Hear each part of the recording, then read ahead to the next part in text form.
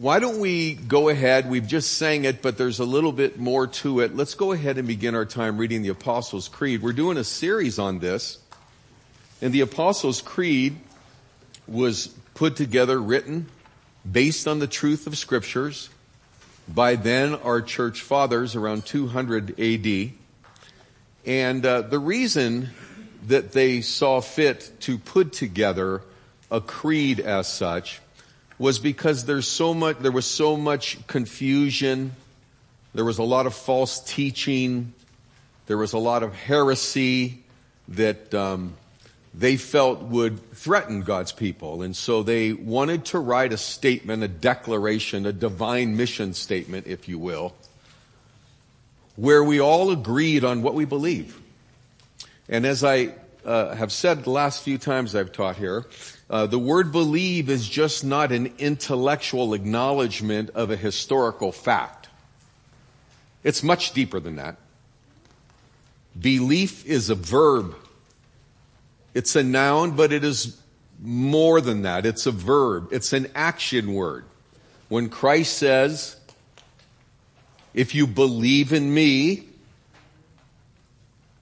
pick up your cross and follow me. That's more than just a historical sentiment or a nice thought. It's bloody.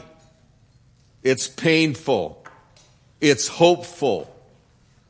It's our eternal life in Christ.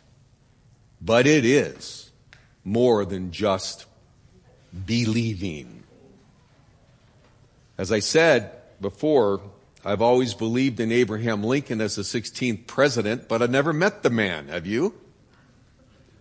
That's just an intellectual fact that he was our 16th president.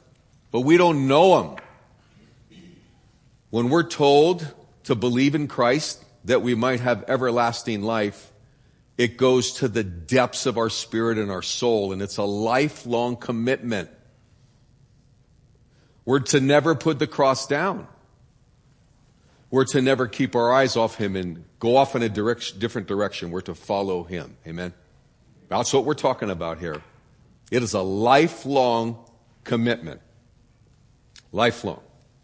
So tonight, we're going to go ahead and read it. Is that up on the screen? You're going to put it up on the screen up there? We're going to read it as well in unison. And tonight's focus is, I believe in the resurrection. Let's begin now. I believe in God the Father Almighty, creator of heaven and earth. I believe in Jesus Christ, his only Son, our Lord, who was conceived by the Holy Spirit, born of the Virgin Mary, suffered under Pontius Pilate, was crucified, died, and was buried. On the third day he rose again. He ascended into heaven and is seated at the right hand of God. He will come to judge the living and the dead. I believe in the Holy Spirit, the Holy Catholic Church, the communion of saints, the forgiveness of sins, the resurrection of the body, and life everlasting. Amen. Well, a couple of weeks ago, I talked about of all of the lines or the statements of faith in the creed that most people have struggled with, those that don't know Christ, false teachers, those of different faiths, is the virgin birth. That really stopped people in their tracks when they were learning about the faith of Christianity, was the virgin birth, and we talked about that a couple of weeks ago. But they really struggle with the resurrection of Christ. R.C. Sproul, a theologian that I greatly respect, put it this way: if the skeptics of the 20th century choked on the idea of the virgin birth, then modern theologians apply the Heimlich maneuver to dislodge the truth of the resurrection of Christ. I mean, this is the one that really takes it. And notice, in the creed, both the virgin birth and the resurrection of Christ are sovereign acts of God, cannot be dismissed or minimized. And so that's what we're going to do. We're going to talk about that tonight. The Apostle Paul ran into this not long after he started preaching. He ran into one of his first skeptical crowds in Athens. The place is still there to this day. Athens, Greece. It's called Mars Hill. And the Greeks were known as being highly philosophical and intellectual. And so the story is told in the book of Acts, where Paul was walking through the marketplace. And of course, in Greece, there's all kinds of idols. There's all kinds of gods, small g. And there was one particular stand, or I don't know if it was a sacred table or whatever they would call it, and it said, "To the unknown God." So they wanted to leave room for the possibility that there was another God out there they didn't know about. And so right above the marketplace, it's called the Agora, right above this place called the Agora, which means gift, marketplace, was an acropolis, or they called it Mars Hill. It's still there, beautiful ruins in Athens. And Paul started teaching the philosophers and the Stoics about Christ, the gospel of Christ. I don't believe they had heard it at that point. And when he talked about, I know this because I was there, and we were with an archaeologist and a theology professor, and they stated that when Paul was teaching them and trying to convince them that the unknown God was Christ, he probably pointed to the marketplace, because he acknowledged their unknown God, and he said, "No, I want to tell you who that unknown God is. It's Christ, the Lord Jesus Christ, through God the Father." And then he talked to them about the resurrection, and he said these words: "God has set a day when he will judge the world with justice through Christ. He has given proof of all of this to men by raising Christ from the dead. When they heard of the resurrection, some sneered at him." The resurrection. They believed in life after death, the Greeks did, but they did not believe that our human bodies would be changed and raised to be with the Lord forever. They did not believe in that. They sneered at him, and people have been sneering about it ever since. The resurrection, the validity of God breathing life into Christ's cold corpse and raising him from the dead, breaking out of that tomb, ascending into heaven. The very same thing he's going to do to us who know the Lord Jesus Christ. Now, there's a couple of different views that have developed through the centuries that this is not a fact. It is not something we can stake our eternal life and future on. And one theory is called the swoon theory. This theory suggests that when Christ was on the cross, he only fainted.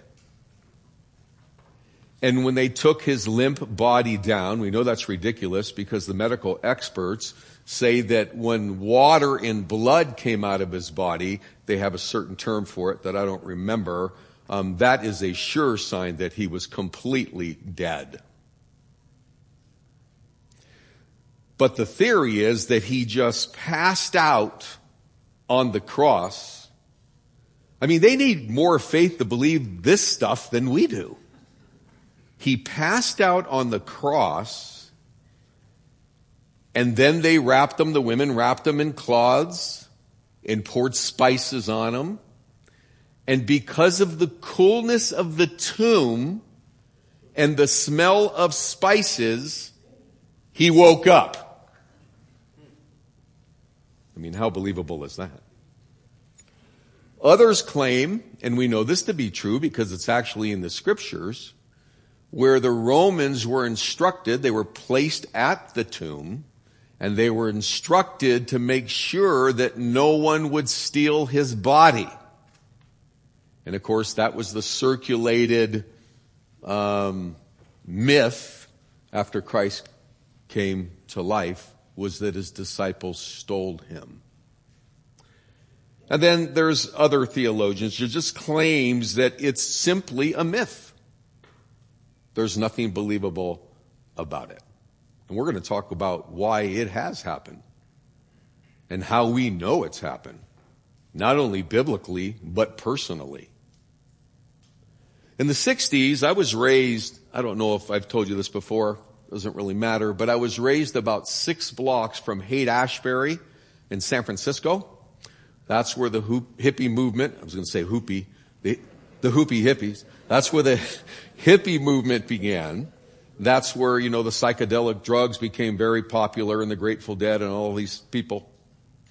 And I was only 16. I walked to Haight-Ashbury. I was right in the middle of all this, not behaving myself. But anyhow, I remember that the chant back then was that God was dead. God was dead. They picketed the Vietnam War. Everything was about free love. And they also believed and were trafficking the fact that God is dead. And one time Billy Graham had just preached one of his evangelistic sermons in stadiums, and a man came up to him after and he said, well, the Jesus you just talked about, the God you just represented, is dead. And Billy Graham said, well, that's not true. He and I just had a conversation this morning. So just for that reason, we know he's not dead. He speaks to our heart through the scriptures. We talk to him. So, a lot of theories to disprove. One of the ways theologians or the early, we'll call them the earlier first century theologians, and then beyond, especially then beyond actually, determine that it's a historical truth is based by what they said or what they wrote in what particular era or time frame. And there is no doubt, after literary criticism and the discovery of thousands of fragments of manuscripts, there is no doubt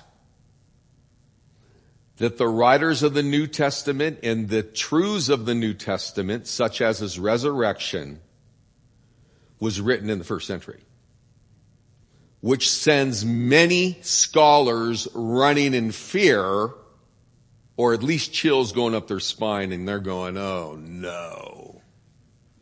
The scriptures were written in the first century. That's been proven. It's fact. It's not to be debated. So, one of the examples of the accuracy, so those that wrote the scriptures were, of course, the people that we know of, but scribes, Jewish Hebrew scribes, would copy down the scriptures. And they would pass them along year after year, age after age, millennial after millennial.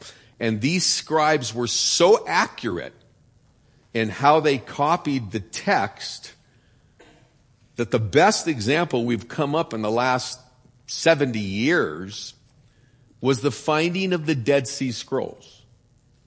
So the Dead Sea Scrolls were found not far from the Dead Sea in the arid area, very deserty area of out of Jerusalem, probably 20 miles or so, 30 miles out of Jerusalem, Israel. And in 1947, a Bedouin shepherd was taking his herd for a walk, and he happened to stumble upon a cave. Now, if you were to go there today, it's still kind of the same terrain, and there's caves along the mountainsides. They look like honeycombs. They're everywhere. And he happened to stumble into this cave to cool off, I'm sure, and found several large clay pots. And in one of the pots, or several of the pots, I think, actually, they found the Dead Sea Scrolls. These were scriptures that had been handed down and scribed for centuries that were hidden there.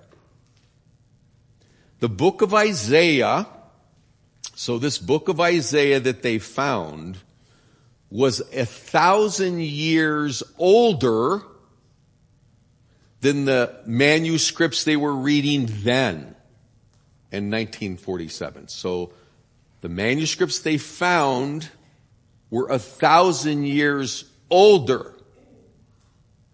And when they laid those older manuscripts next to the book of Isaiah, there was no difference. That's how accurate these scribes wrote things down. And so we get validation from God's Word, both in the Old Testament, because Christ's death, burial, and resurrection was prophesied, as we're going to start teaching on as well. Some of us pastors on Wednesday nights. No, those are going to be Sundays, actually. We're going to teach on 4 or 5 Sundays. Isaiah talks about Christ as the suffering servant. Goes back all those years. And so, but as far as the New Testament goes, did I have you turn to 1 Corinthians 15? Let's do that. Turn to 1 Corinthians 15. So we stake our life and our truth and our belief on the Scriptures. The authenticity of the Scriptures, the clarity, the inerrant truth of the Scriptures, that is, there's no error. We stake our life on it, our faith on it.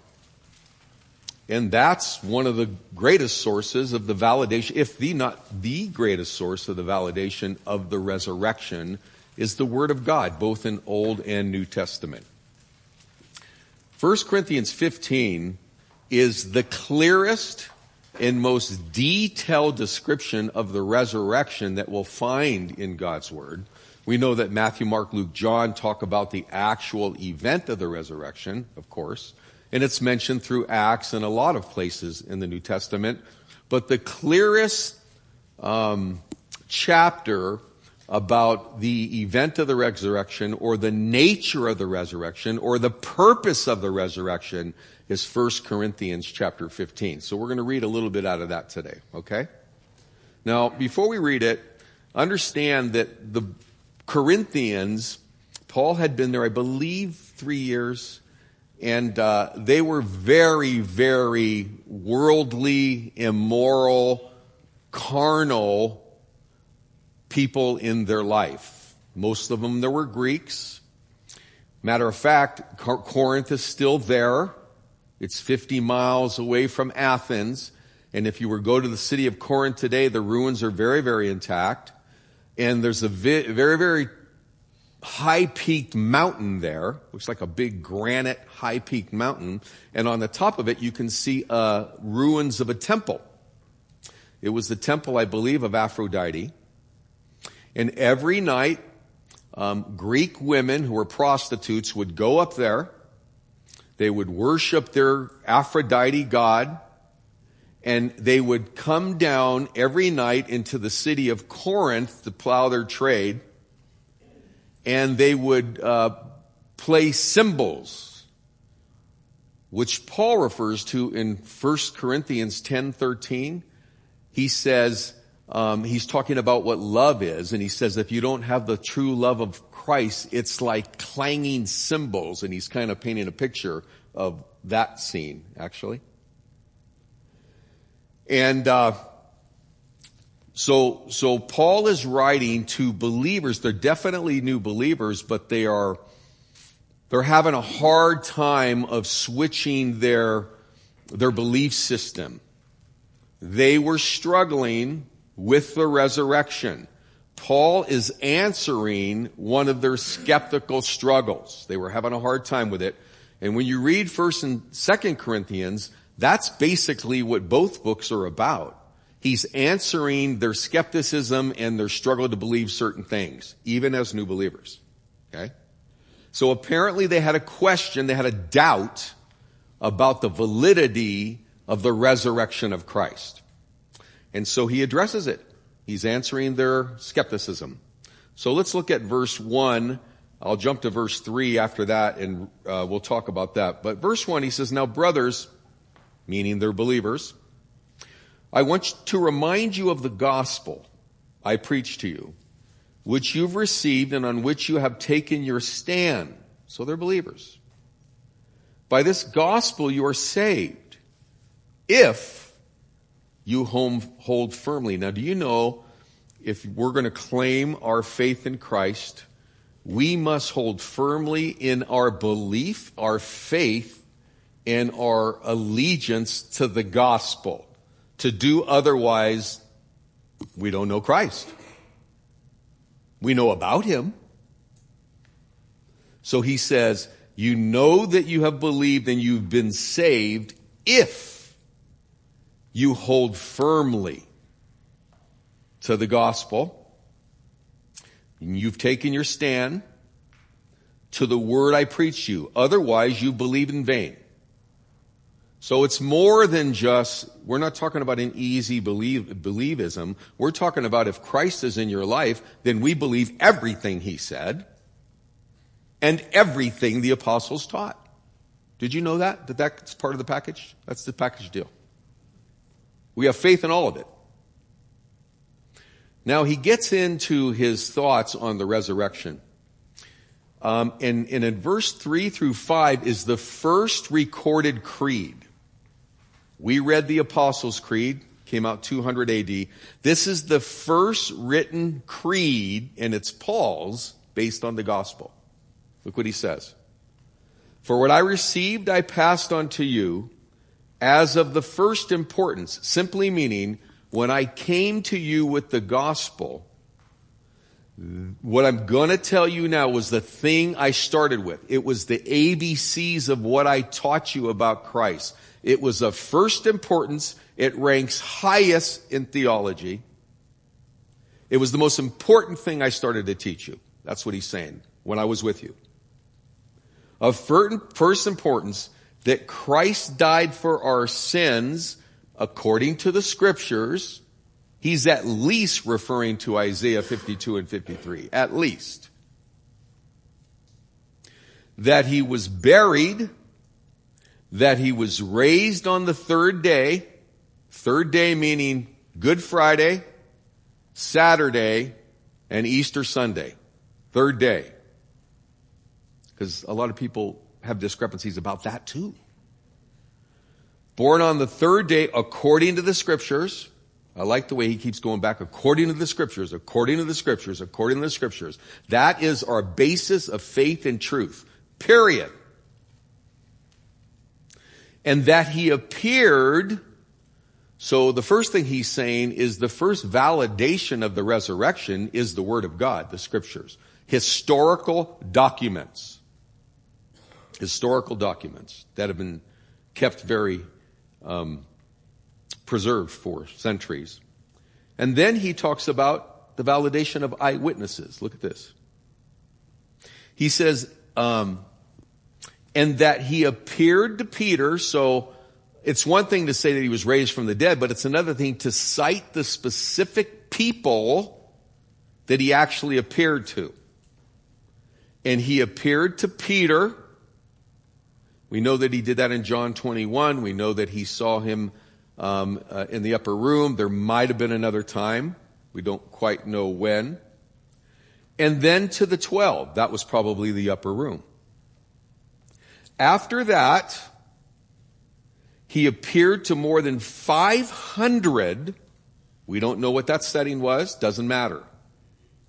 He appeared to 500 of the brothers at the same time. So this is not just a little band of 11 apostles. Judas is dead now. This is not a little band of 11 apostles that are in agreement of what they should say. We're talking about 500 people. And I love the fact that he says, in the same setting. Then he says, most of whom are still living. So Corinthians, if you have any doubt, there are hundreds of people that are still alive today while you're reading this letter that you can talk to that have firsthand evidence that Christ was raised from the dead. And then he said something very fascinating. Then he appeared to James and to all the apostles. Now, by the way, James, the James that he appeared to, was his half-brother who wrote the book of James. And it's very clear in the New Testament that Jesus' siblings did not believe in him until after the resurrection. So it's very interesting to me that after the resurrection, it actually says James didn't believe until after he was raised. So now he's raised, he goes straight to his half-brother. Shows him his hands, his feet. James then not only believes, but he becomes the leader of the apostles in the early church, James. He was also so committed to his former half-brother, now his Lord and Savior, so committed, as a previous skeptic, so committed to the validity of his son his brother being raised from the dead, that he was put on top of a temple, maybe by the Jews, probably the Romans, I don't know who put him up there. They pushed him off the temple and clubbed him to death. James. The James that didn't believe in his older brother, but now believes him so much that he's martyred and clubbed to death willingly. So Jesus appeared to him. And he appeared to Peter, but look else who he appeared to. James was not a believer. He also appeared to, look at verse 7. Then he appeared to James and all the apostles. And last of all, he appeared to me also as one abnormally born. He appeared to Paul, and what Paul is saying is, abnormally born is an odd term, but basically, he appeared to me on the road to Damascus while I was on my way to slaughter his people. And he revealed himself to me and said, Saul, Saul, why are you persecuting me? Jesus. So I've said this before. When people mock you and I, or show a disdain for the sacredness of God's word, and our King of Kings and Lord of Lords, they're actually persecuting him, not us. So he's appeared to Paul, who was not a believer, and he appeared to James, who was not a believer, and he revealed himself to 500 people. So you have the validity of eyewitnesses that Christ was risen from the dead. And then, of course, he showed himself at the tomb, the empty tomb, and in the evening of.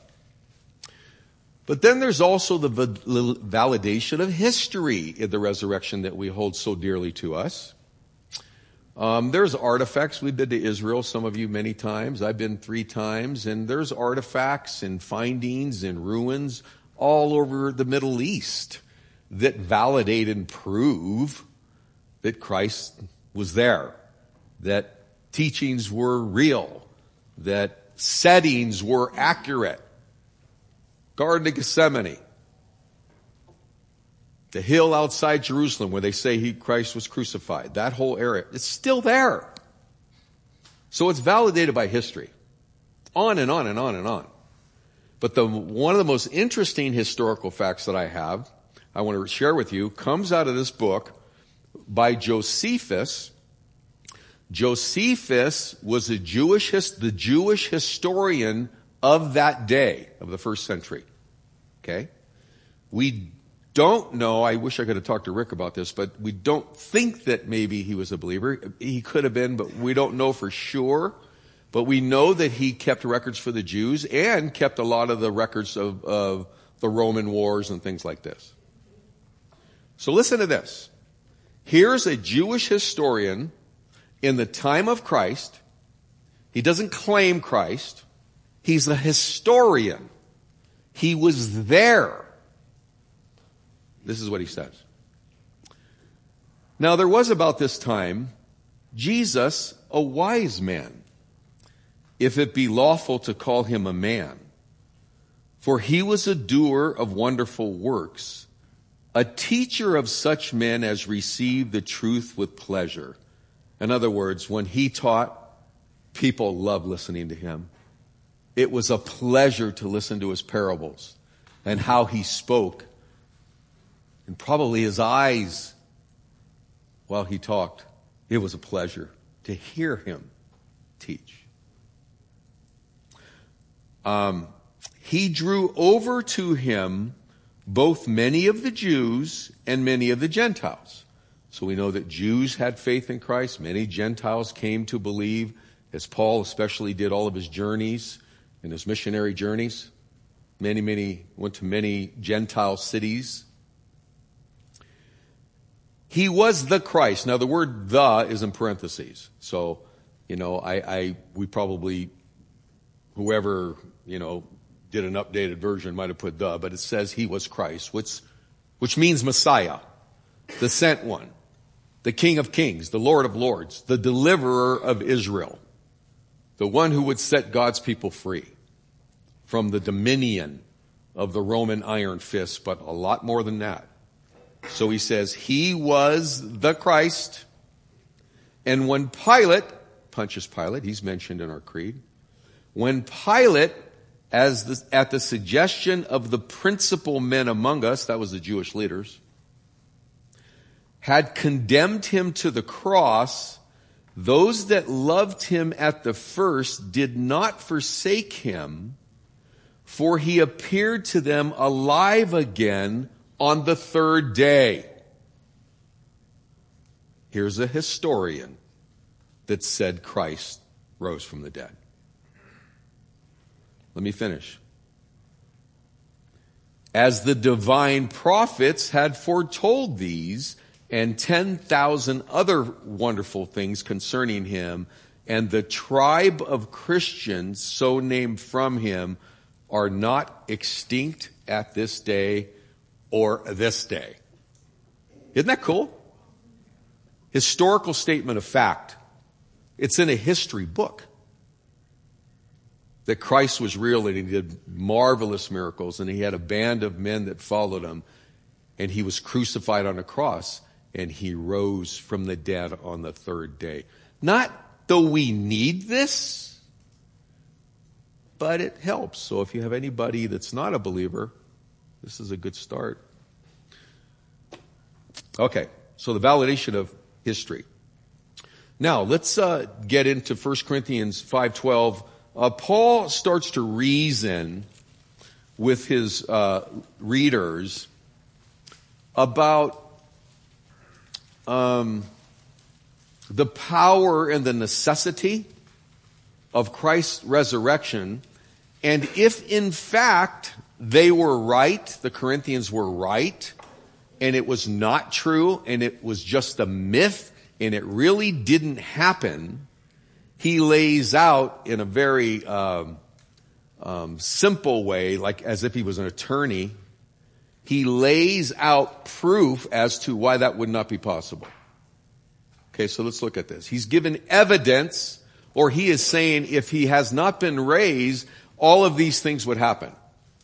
Okay, let's look at 1 Corinthians 15, verse 12. He says, but if it's preached that Christ has been raised from the dead, how can some of you say there is no resurrection of the dead? So they not only struggled with the fact that Christ was raised from the dead, these people struggled with the whole notion of a resurrection, period. Okay? And so he says, if there is no resurrection of the dead, then not even Christ has been raised. Now here we get into some very powerful things that he says. And if Christ has not been raised, our preaching is useless, and so is your faith. So if Jesus did not raise from the dead, if he was not risen from the dead, our faith would be a hoax. It would be useless. If it was only the cross, it wouldn't have been enough. I'll explain that in a moment. We had to have the empty tomb in order to have a faith that's intact. Let me read on. If Christ had not been raised, our preaching is useless, and so is your faith. You can throw it out the window. More than that, we are then found to be false witnesses about God because we've testified about the fact that God raised Christ. And so if he has not been risen, then we're a hoax. We're defrauders.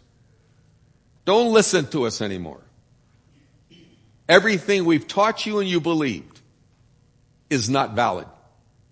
Yet, what they taught in the gospel to the Corinthians, when the Corinthians believed, there was an instant change. They were transformed. And we'll talk about that in a little bit. They still had carnal tendencies. I mean, you know how it is when you come to Christ. It's not like all of a sudden you know everything you need to know and, you are like ultimately 100% sanctified in terms of your behavior right away. I mean, after I came to Christ, all I thought about was Jesus, and I still had long hair and puka shells. I just didn't do the other stuff that used to go with them. More than that, he says, God did not raise him, in fact, if the dead are not raised. And he says, verse 16, for if the dead are not raised, here's another thing. If the dead are not raised, then Christ has not been raised either. And if Christ has not been raised, I already said that your faith is futile. You're still in your sins. You're still in your sins. You've not been forgiven. You don't have salvation if he's not been raised. You can't be forgiven if he's not been raised. And look at this one for those of us that have loved ones that have died.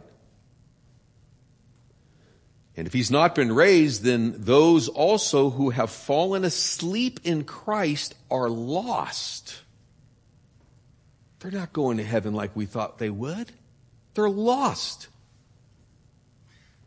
If only for this life we have hope in Christ. Listen to this phrase. If only in this life, for this life, we have hope in Christ, we are to be pitied more than all men. So, Christ forgave us when he laid his life down on Calvary's cross. But it wasn't validated until the Father accepted it by opening that tomb. He died for our sins. They were washed away when the tomb was open. You have to have both. The New Testament says he died for our sins and was raised to life for our justification. If there's no risen Savior, there's no forgiveness. So the empty tomb was God's acceptance of his Son's sacrifice for his glory and honor. That's powerful. I read that this week and I go, whoa! I've not heard it put that way before. It's true. Theologically, it's true. Verse 20. Let's go down to verse 30. So he's given reasons. If Christ has not been raised, your faith is useless. We're liars. You're still in your sins. You've not been saved. Your loved ones are lost forever. They're not in heaven if Christ has not been risen. And he says, if only in life we have Christ on this side of life, we're to be pitied. Look at verse 30. I really like this one. He gives one more reason why absolutely the resurrection is taking place. He says, and as far as us, he's talking about him and the apostles now. As far as us, why do we endanger ourselves every hour? Why would we risk our life for the truth of the resurrection of Christ if it hadn't happened? Now keep your finger there, and I want you to turn to 1 Corinthians hold on. 2 Corinthians chapter 11. Let me look. 2 Corinthians chapter 11. Okay, here we go. Chapter 11, 2 Corinthians chapter 11. Verse 23. He's trying to reason with these Corinthians that you have no idea how my faith has been expressed in terms of how I've been endangered and how I've suffered for the glory of Christ. He says, verse 23, am I out of my mind to talk like this? And then he goes, I am more so. He starts here. I have worked much harder, been in prison frequently for his faith, been in prison frequently, been flogged more severely, been exposed to death again and again. 5 times I received from the Jews the 40 lashes minus 1. 3 times I was beaten with rods.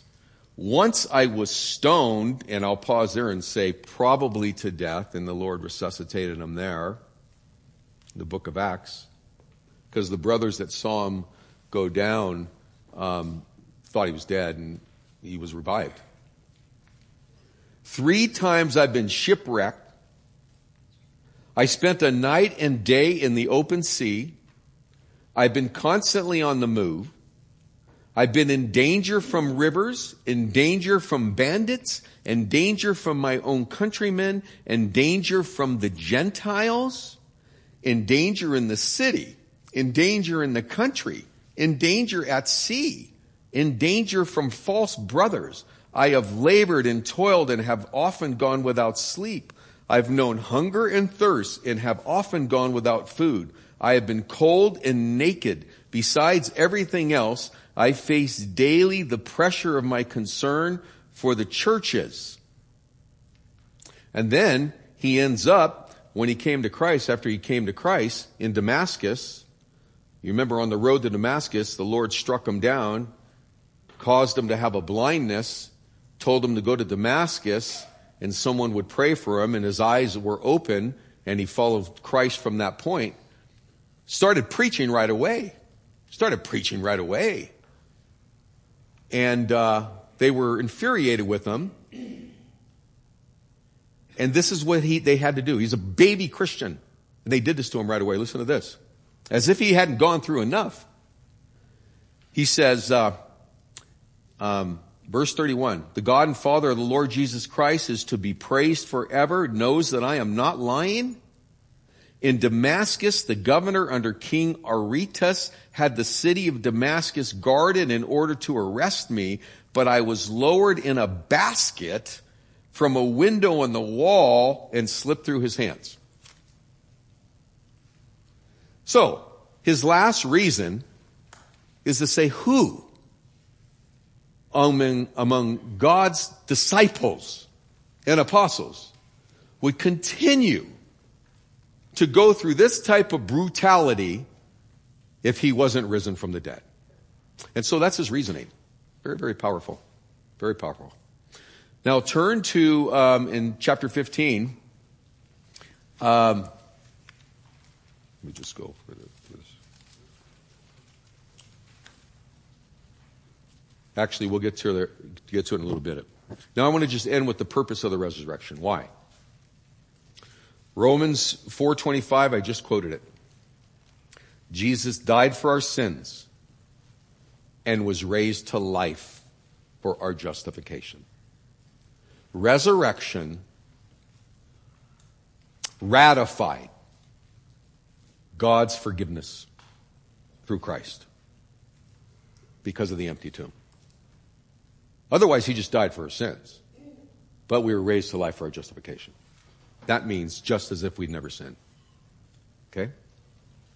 Secondly, through the resurrection of Jesus, God announces that Jesus is Lord and King above all. Because of all of the leaders of the other faiths that have ever lived, and all of the false pagan gods and idolatry, and even the current sects and cults of our day, Not a one of them. Not Buddha. Not Mohammed. No other ringleader of any cult or belief system has ever been raised from the dead. Their bodies are still there. They're just dust now. And no one has claimed that they have come back from the dead. Why? Because Christ is King of Kings and Lord of Lords, and the only one risen from the dead. We're going to follow, though. Then we read, on that note, that Christ, actually look at 15 verse 20, but Christ has indeed been raised from the dead, the first fruits of those who had fallen asleep. Now the first fruits, generally, in the Jewish community, when they were to pick their harvest, they would take the best of the fruit, the first fruits, the most luscious, freshest of the fruit, and many times they would offer it to the Lord when they had sacrifices with animals and other things. But it's always been placed as the best. The first fruits is the best. And Paul says that because of what Christ has done, he's the first fruits and many will follow. So he set the stage of what's going to happen to us. So if you ask yourself, well, I wonder what it's like, when we die, what happens? I wonder what it's going to be like. Well, just as Christ's body was limp and cold in the tomb, and the power of God punched breath into his heart, and he stood up. When we came to Christ, I remember it. I remember the second. I was dead. I was dead. I was dead in my sins, just like you were. And when we came to Christ and we submitted, that moment, divine oxygen entered into our lungs and we were given new life. I remember the next morning when I woke up, everything was bright. It was like brighter than I've ever seen it. And it's never changed. New life through Christ. So we are going to be raised just like he was. We're going to have a glorified body, just like he did. We're going to be able to eat, just like he did. Some of you are saying, praise God for that. Because, after he was risen from the dead, he met with some of his disciples and he ate fish and bread. This is after he was raised from the dead. He showed them his hands, feet, ate fish and bread. We're going to eat. There's a marriage supper of the Lamb. So, he was the first fruits of many. You and I are the many. And millions and millions and millions of followers are the many. He set the course. He showed us how. And we're going to follow suit, just like him. One of the reasons also that he was raised from the dead is it was God's way of conquering our fear of death. Believing in Christ's resurrection should conquer our fear of death. Now, we all are concerned about it at different times. Personally, I'm not on my deathbed, and so I might change my tune. I've seen some great saints on their deathbed all of a sudden get very nervous. But I've seen many die with a smile on their face. At this point in my life, I'm not afraid to die. I'm just concerned about how I'm going to die. And I have 5 ways that I don't want to die. God can take his pick, which I don't want to fall off a building. I don't want to be stabbed.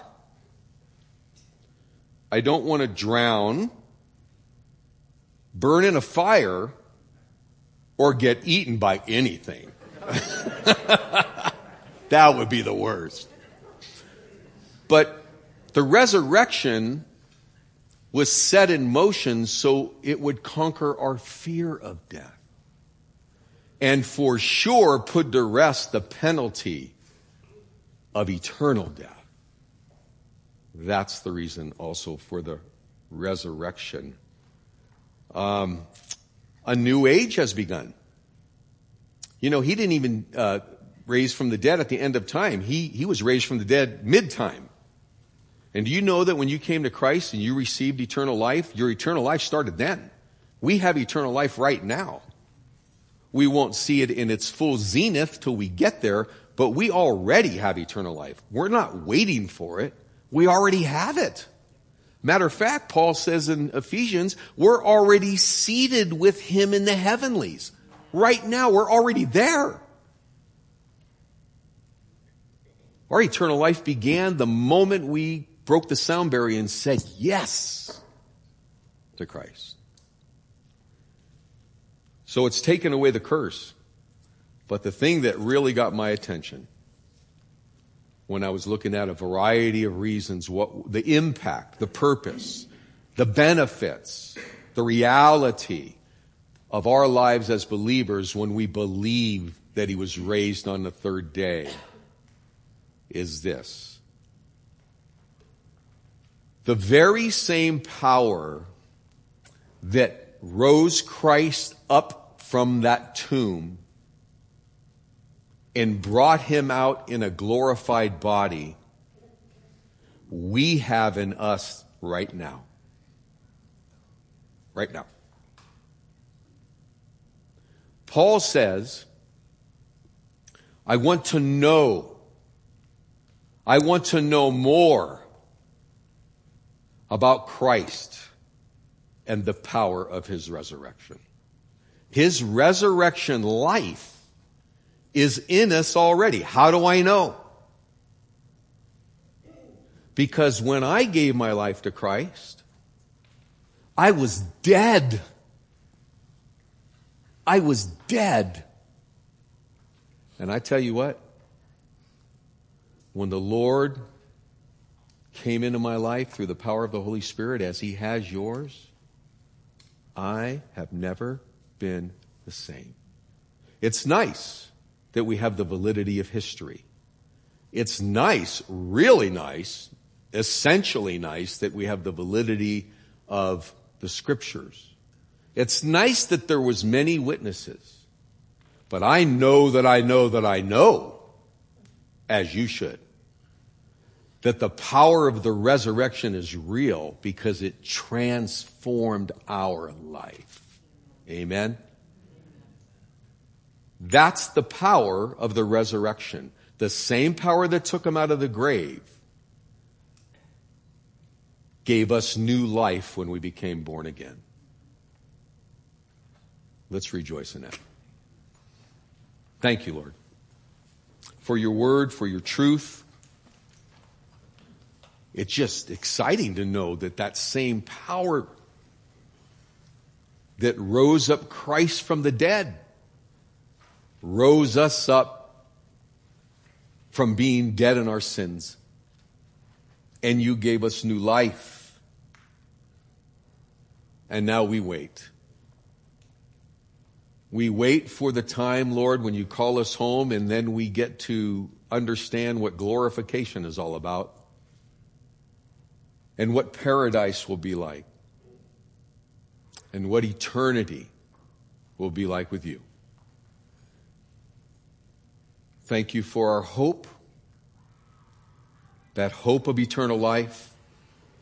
In Jesus' name, amen. I feel good too. That I wasn't expecting to agree with James Brown through that song. Dude, did someone do that on purpose? Because that was perfect.